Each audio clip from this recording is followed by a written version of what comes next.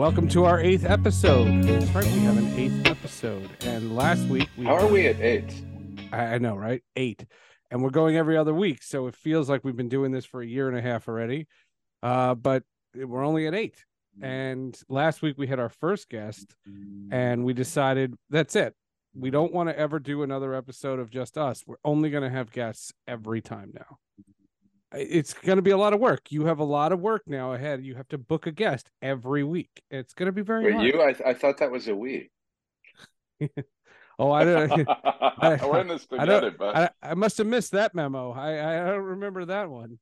But you found somebody very special and somebody who I cannot believe you went right into my wheelhouse, because this gentleman today is someone who has edited some of the greatest comic book stories of all time and has a major factor in everything that we've been talking about here on this podcast. So the greatest comic book story, of course, being the Haggadah. Second greatest being the Book of Esther. Yeah, well, I still think Nightfall and No Man's Land were pretty good too. But yeah, all right. Fair enough. Proceed with your intro. Friends, we are so lucky this week to have joining us Jordan B. Gorfinkel, also known as Gorf, who is a veteran manager of the Batman franchise for DC Comics, and he creates and produces graphic novels and music and multimedia. And where we connected is Gorf is now also the creator and producer of the best-selling Passover Haggadah graphic novel, and also the more recent Esther, the Book of Esther graphic novel. And we are super excited to be speaking about cartooning and Gorf's experiences with Batman being my favorite superhero of all of them. But that's a conversation for later on. And Gorf, it is a pleasure to have you with us today. Thank you very much. The pleasure is all mine to be here, but we'll see if we still agree with that assessment when we're done. Fair enough. So can you tell us just a little bit about what exactly you did with the Batman line of comics when you were at DC? Some of us are familiar with the comics. There are others who this may be their first introduction. I'll try to contain my enthusiasm. You're doing an excellent job so far. It's the equivalent of me trying to contain my enthusiasm when I'm listening to the rabbi's sermon. No, when I listen to Rabbi Weisberg's sermons, all I want is a plug for this podcast, and I'm going, is he going to mention it here? Is he going to mention it here? Is he going to mention it here? No, not here, not here, not here. There are appropriate times. The nice thing about being on a podcast that is being led by the combination of people who are both spiritual and deeply immersed in the well, you know what? I was going to say the fictional sequential storytelling worlds, but the truth is the biblical sequential world is just as fascinating, if not more fascinating, than the fictional one. And one can inform the other, which is the basis of a lot of the talks that I do around the country, and we will get into later. So it's a pleasure and an honor, sincerely, to be here and to engage with you in this way. And I guarantee you that when I am very soon, because time flies, very soon going to experience your sermon in person as a guest in your synagogue, that I will be in the front row listening raptly and making mental notes, because I like to learn from everybody. And you especially will be somebody who will be quite the honor to learn from. And thank you. And Seth, enough about you. Rabbi, let's talk about you now. We want to hear from you. I think, to what you're saying, we're all in the storytelling business, right? And storytelling isn't just about fictional tales. It's really about inspiring. It's about bringing people into a world of experience to transport them to something different, something where they can learn more about themselves, something where they can be in their imaginations and just dream of bigger, better, different. Would you say perhaps that Batman is more utopian in that way, or a little bit more dystopian? It's a mixture of both. And let me answer that question right after I answer the question that you asked me before that I have not answered yet, which is, what did I do on Batman? And the answer is that the editor is akin to being a combination, a fusion of a number of different roles on a film. So in a film, you have the director, you have the producer, you have the set designer, you have the actors, you have the marketing team, and the editor needs to understand all of these different processes in order to be able to guide them and guide the people who are assigned to those specific lanes, and also be able to step in at any point and perhaps do some of these jobs, because as we know, unfortunately these days people wear more than one people wear more than one hat. The budgets and the pace do not necessarily lend themselves towards people staying in their specific lanes. So it's helpful to have somebody who understands all these different components that go into creating not only comic books, but the fictional worlds that underpin the comics and the graphic novels and the ancillary exploitations, such as the movies, the TV shows, the Six Flags Great America rides, the licensed merchandise, and all that sort of stuff. And on Batman, I was fortunate to work with an amazing team. We called ourselves the Bat Guys, and they were Denny O'Neil, who coined the phrase Dark Knight Detective. I mean, the iconic Denny O'Neil. Let's call it what it is. Of blessed memory. He was our sensei and continues spiritually to be our master. And in addition, Darren Vincenzo and Scott Peterson. And between us, we oversaw the franchise from Nightfall all the way through No Man's Land, and those storylines continue to be enjoyed and also profitable for the company all these years later. It's incredible. And in terms of Batman the character, is he in his world more dystopian or more, what was the other word you used? Utopian. I was going to say affirmationing. I was trying to find the affirming, I guess would be the word. In any event, I wish we had an editor.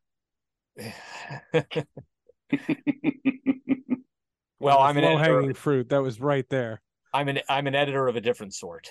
Is Batman utopian or dystopian? Is the world that he lives in, and is what he stands for utopian or dystopian? And I would say that much like the Tanakh, much like the Bible, we are always striving towards being utopian, even if the circumstances that we are striving in are dystopian. I didn't make this up, but one of the comparisons between Christianity and Judaism that somebody pointed out to me was that with Christianity, you start with an F, a grade F, and you work towards an A. And in Judaism, you start with an A, a grade A, and you work yourself towards an F. That means that in Judaism, we are all dam l'kaf zchut. We are all given the benefit of the doubt, and we all have the potential to be rabbis ourselves, as it says in the Passover Haggadah. Something you wrote a comic book version of, which, for the record, I am going to bring to every Seder I go to from here on out. That gets us back to a couple of things that we were just talking about, the dystopian versus aspirational. I'll still use that aspect of the character and his world, and the use of the Jewish conceived, created graphic novel medium to be able to be one more tool to use to activate all of the different aspects that you just enumerated. Sorry, when you say Jewish conceived graphic novel medium, can you elaborate a little bit? Because are we talking about the original superheroes, like Superman, where Jews were involved in that creation, comic books in general? Or are you differentiating between comic books and graphic novels as a genre? And if so, can you explain that differentiation? Yes. With regard to the graphic novel, let's define our terms. A comic book is a periodical. In the parlance, it's sometimes called a floppy. It's usually a 22 to 30 page magazine format booklet that is stapled, and the pages are stapled, and the cover may be a slightly heavier stock paper, like a cardboard kind of paper, but by and large, it is a temporary anthologized aspect of the medium. Usually your story, you can have a self-contained story in that short amount of pages, but many times nowadays, especially, the storyline will continue over 4 or 5 issues or so. Those issues may be collected into one volume, which we call the trade paperback. The trade paperback has a square binding typically, or a more sturdy binding, and a hardcover. Well, it's the Jewish idea of elevating yourself in every way. And that, by the way, is what this we're all already combining a number of different topics here, but that's, people ask all the time, is Batman a Jewish character? And just like with the dystopian question, you can say yes and no. You can say he is not a Jewish character.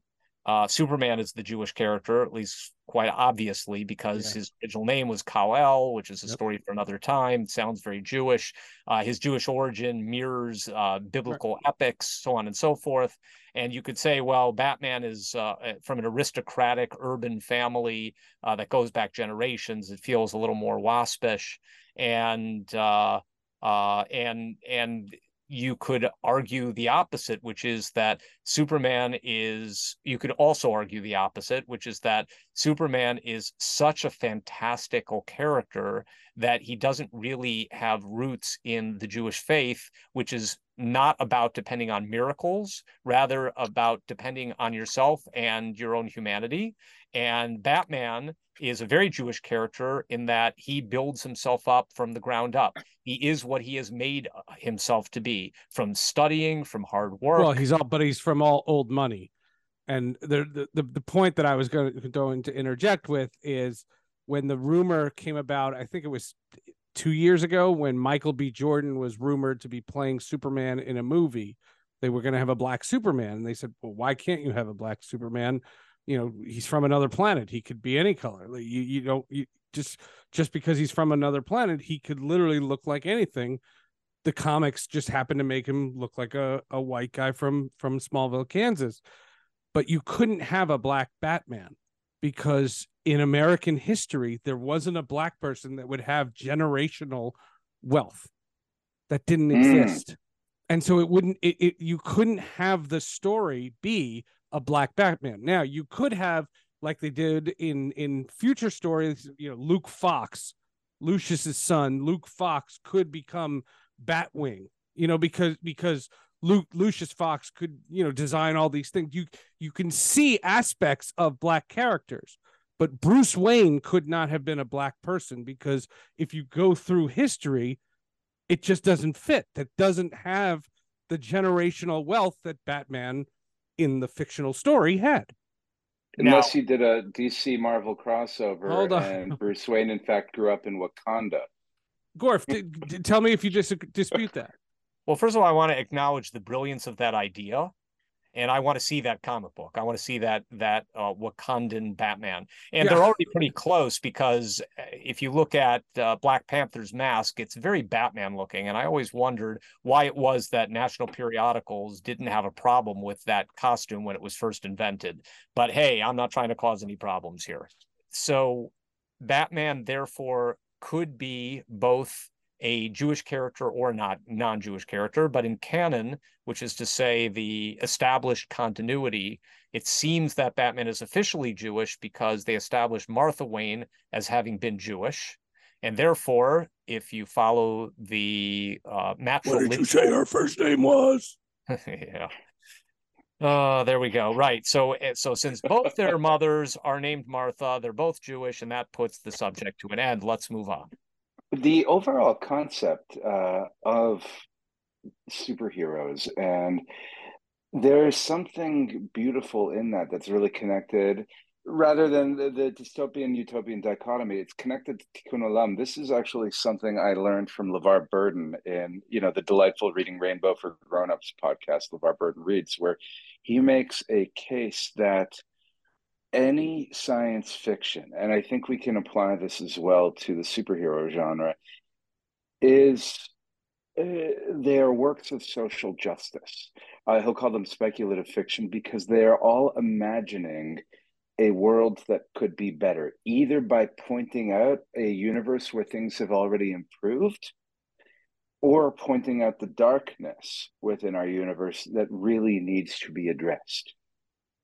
And so we could talk about Jewish heroes, but there's also this very Jewish idea of being unable to remain content with the world that is, but having to build something better for us in the future. And I'll add a layer to that, which is the typical secret origin of a superhero, and for that matter, a supervillain, because it's a very thin line between a superhero and a supervillain. I'll explain that in a second, is that there's a tragic background. There's been some kind of loss, usually the loss of a parent, but some kind of suffering.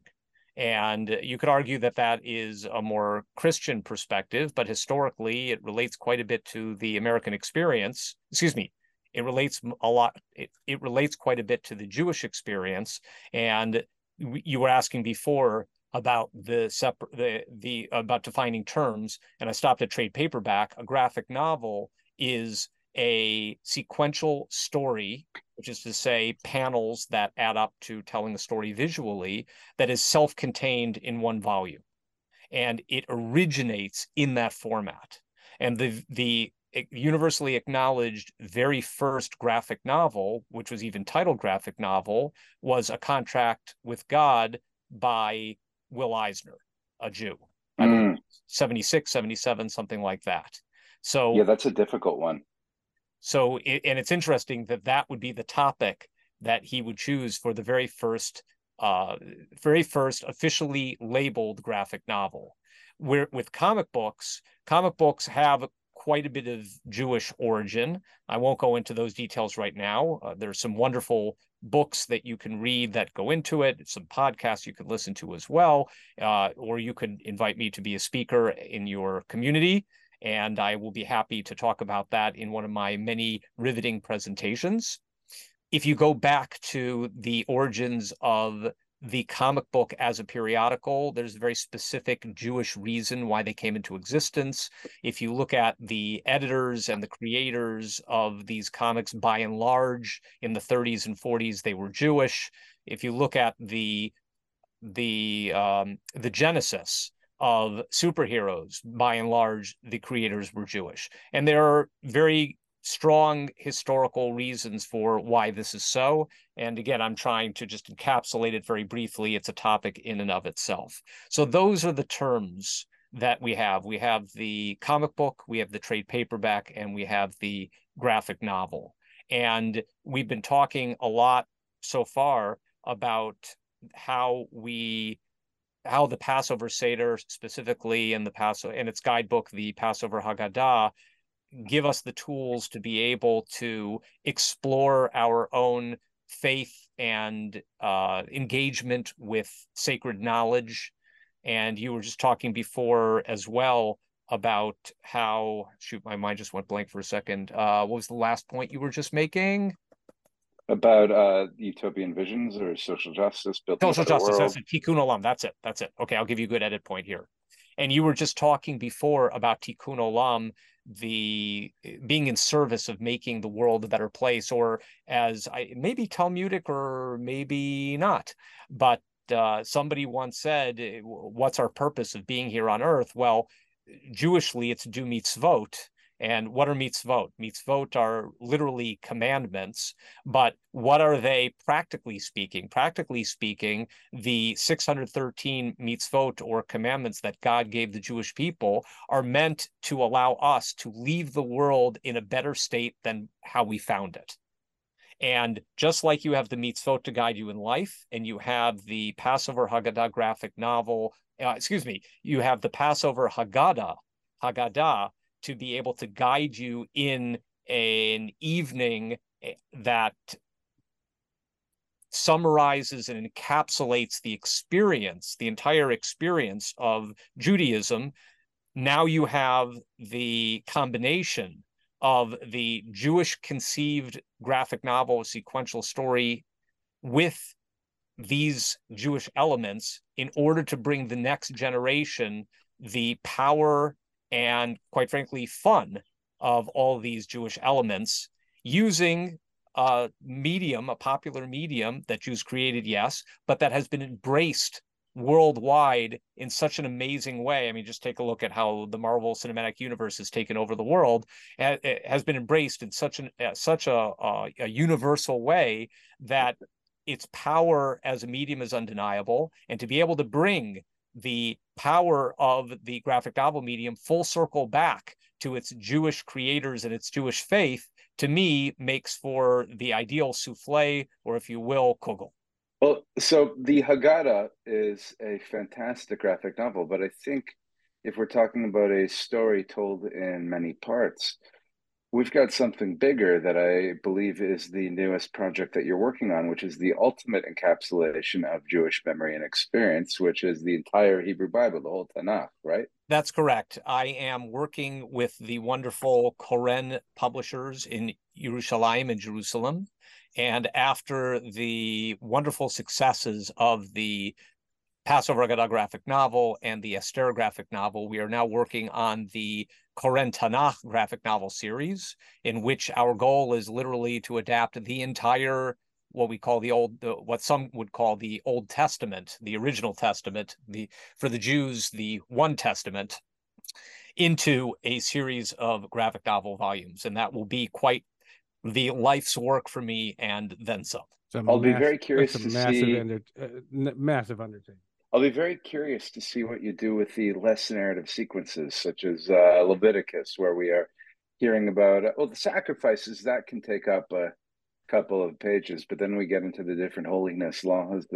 But going to this larger project now, I can't wait to see some of the work that you do for some of these stories that have been told over and over again, because when it comes to the comics that you worked on, your work really preceded these incredible movies that have been coming out recently. Whereas once you get to stories like that of Samson, right, there is so much pop culture built up around these stories that you now have to, in some ways, put that aside and create something fresh directly from the source text. Right. Let's talk about that. The methodology that I use and have established already in the two that we've done and the others that'll be coming out, God willing, is that we use the original text with no additions and no deletions. That is our dialogue. That is our narration. And we fuse it with the drawings. So that's what goes into the word balloons and the thought balloons. And by the way, folks, more jargon here for you, more terms to establish. They are not bubbles. I know people call them speech bubbles. If you want to be a professional, then you need to call them word balloons and thought balloons, please, or narration boxes. Or captions. That works too. Yeah. And but hang on, what was the point I was making over here? Oh, yes. We're using the original text. Yes, thank you. By adapting the original text, we are taking what's always been inherently wonderful about these sacred texts and just bringing them to new light. Because with the Passover Haggadah, for example, we had two challenges. One was, since it's used as a dinner theater guidebook, people said, well, can't you abbreviate it? Can't you abridge it in some way? We don't want to be sitting there all night. That was problem number one, or challenge number one. Challenge number two was, there are so many places that are like Leviticus, the book of Vayikra, that are more didactic and less or even completely absent of story.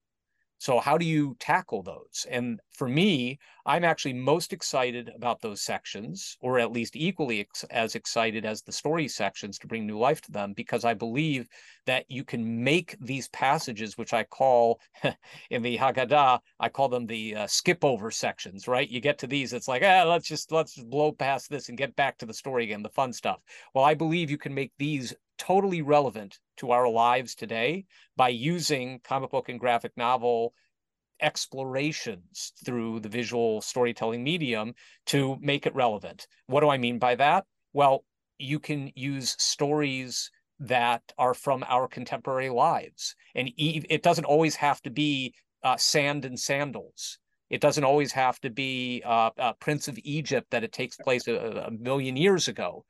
These sections, these so-called didactic sections, scholarly sections, storytelling absent sections can be the most illuminating, because it gives you the freedom to be able to tell any kind of story you want. So overlay some kind of relatable contemporary story, and bingo, you've brought out what is wonderful, relevant, and exciting about this text that you've been kind of pushing to the side or blowing off all along. Go ahead. That sounds like perfect rabbinic creativity, because we use terminology in rabbinics where we have agada, which is the storytelling components, and then there's the halacha, the law. But the halacha really is a pathway towards leading a religious life, towards leading a meaningful spiritual life.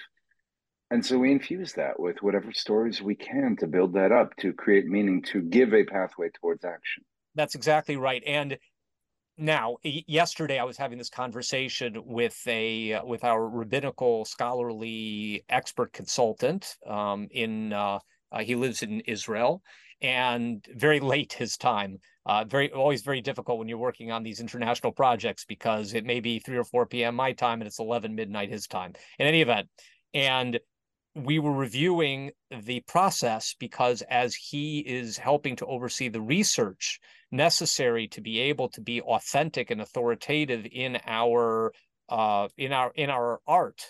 For example, when you have one passage of any of these books, you need to be able to understand what the words mean literally, but you also need to understand what the intent is and what kind of learnings we can derive from them. And as you said, there is midrash, there is agadah. So there are extrapolations, interpolations, there are imaginative stories that have been built up around them. And sometimes we even begin to forget, or the line blurs between what is commentary and what is the source text. The easiest example is, we think of the story of Moses when he was a kid. Or was it Abraham? Am I confusing my stories here? I think it's Abraham when he was a kid. The story with the choosing between the gold and the hot coal. You know what I'm talking about? That was about Solomon, I believe. You're absolutely right. That was about Moshe. That was about Moses. Okay, that was about Moshe. My head is so overfilled now that things are starting to become a little bit, I wouldn't say confused. My circuits are getting a little crossed. But by the way, that's something that we build into the story as well, because there is a lot of intertextuality. There are a lot of, it's very Lucasian, Star Warsian, in Star Wars, in the original trilogy, what I consider to be the true trilogy, you have people saying, I got a bad feeling about this. And then you go back to the prequels, and sure enough, people are saying, I got a bad feeling about this. And then in one of the prequel sequels, the Han Solo movie, which I think was better than it was given credit for, but there I go again. What Han Solo says, I've got a good feeling about this. So it's an echo with a little bit of a twist. Well, so too, and I won't give specific examples right now, but there are so many places within the Bible where clearly it's riffing off of something from another part of the Bible, or it is extrapolating upon it, or it is echoing it. So I'll just continue to call it echoes. So George Lucas was a big scholar of mythology and storytelling, and he used echoes in his work. And where did it all come from? Ultimately, it came from the Bible, which is the most widely read text in the universe of humanity. In any event, so we have so when I was talking with the scholarly expert, our rabbinical scholarly expert, we were talking about how I'll use the word frum, how not strict, but strict in the sense of sticking to our methodology. How much were we going to be straightforward in delivering the text as the text, and stripping from it all of these layers of storytelling, of commentary, of everything else that have been built up over the years, so we can get back to the original, so we can appreciate the original. And that's why we didn't abridge the Haggadah. We did the Passover graphic novel. We did every single page, every single word. And the reason why was, if this thing has survived successfully for 2,000 years, and it has, there must be something great about it, and we're just missing it. Because even though kulanu chachamim, kulanu nevonim, we're all capable of being scholars and rabbinical experts ourselves, now we carry around pocket computers and we don't do the hard work a lot of times. And we just depend on being able to do a quick search to answer whatever question. So we're very surface, we're very shallow. In order to be able to go deep, well, we wanted to be able to use the combination of the words and pictures, the fusion of words and pictures, to be able to give you that depth, that subtext. So therefore, where is the dividing line? When I am I hate to say the word adapting. It's not really an adaptation. It's not an interpretation either. When I am bringing to life the biblical text, is it possible to remain that strict, to have a strict adherence to the source text without using or even consulting with any of the commentaries, any of the stories, any of the Agadah and everything else that's been built up over time? And we realized that just the very act of drawing the text was, as you were saying before in so many words, is a midrashic act. We are creating commentary, but it's a visual storytelling commentary. And we're doing it in service of the ultimate meaning, the ultimate truth. Yeah. Because if you want, and by the way, I'll just finish this point and then I'll get to that. If you want to have a history book, then go study archaeology.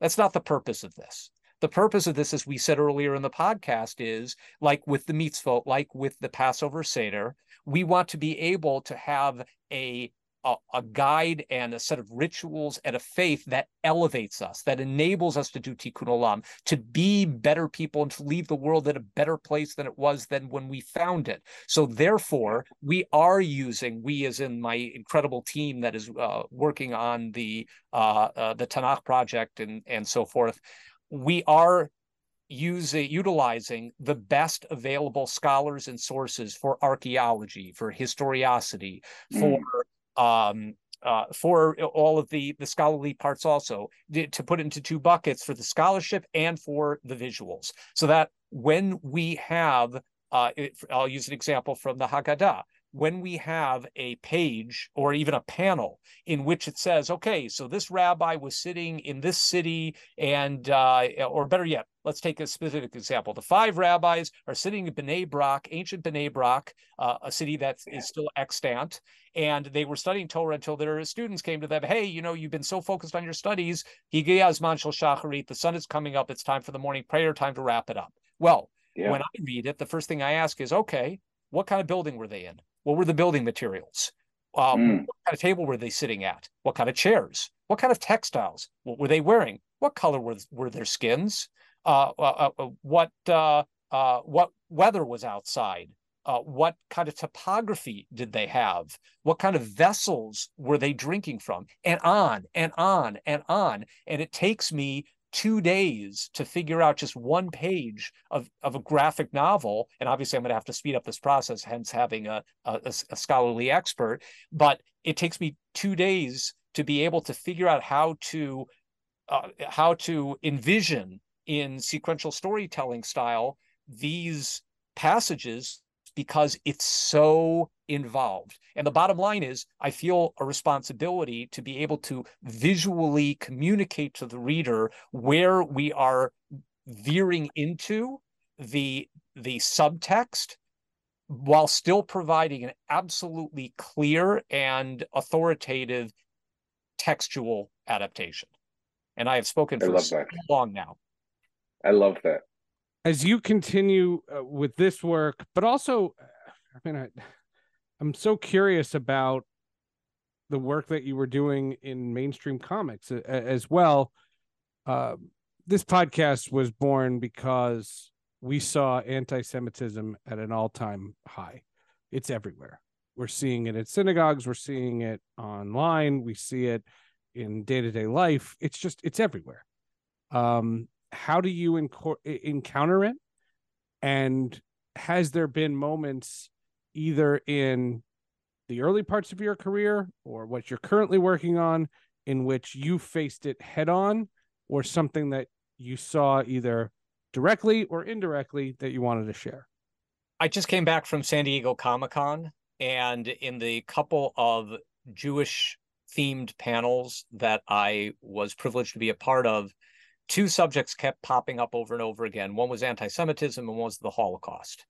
And I'll answer your question very basically by saying the mere existence of Jewish graphic novels and the opportunity for people, not only myself, but the future generation of comics creators who are Jewish, to be able to engage in these topics through this medium enables us to de facto and proactively combat these two problems, which is lack of education globally in the Shoah and anti-Semitism.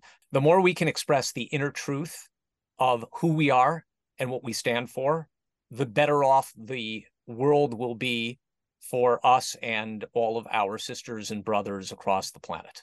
So in other words, you are saying that we need every vessel for storytelling that we have at our disposal, and that the graphic novel, comic book, superhero genre, or just teaching our sacred texts really gives us the ability both to instill the values that strengthen us in our own people, but also to tell our stories and combat anti-Semitism and hatred in others. Yes, very well said. Excellent. Well, thank you.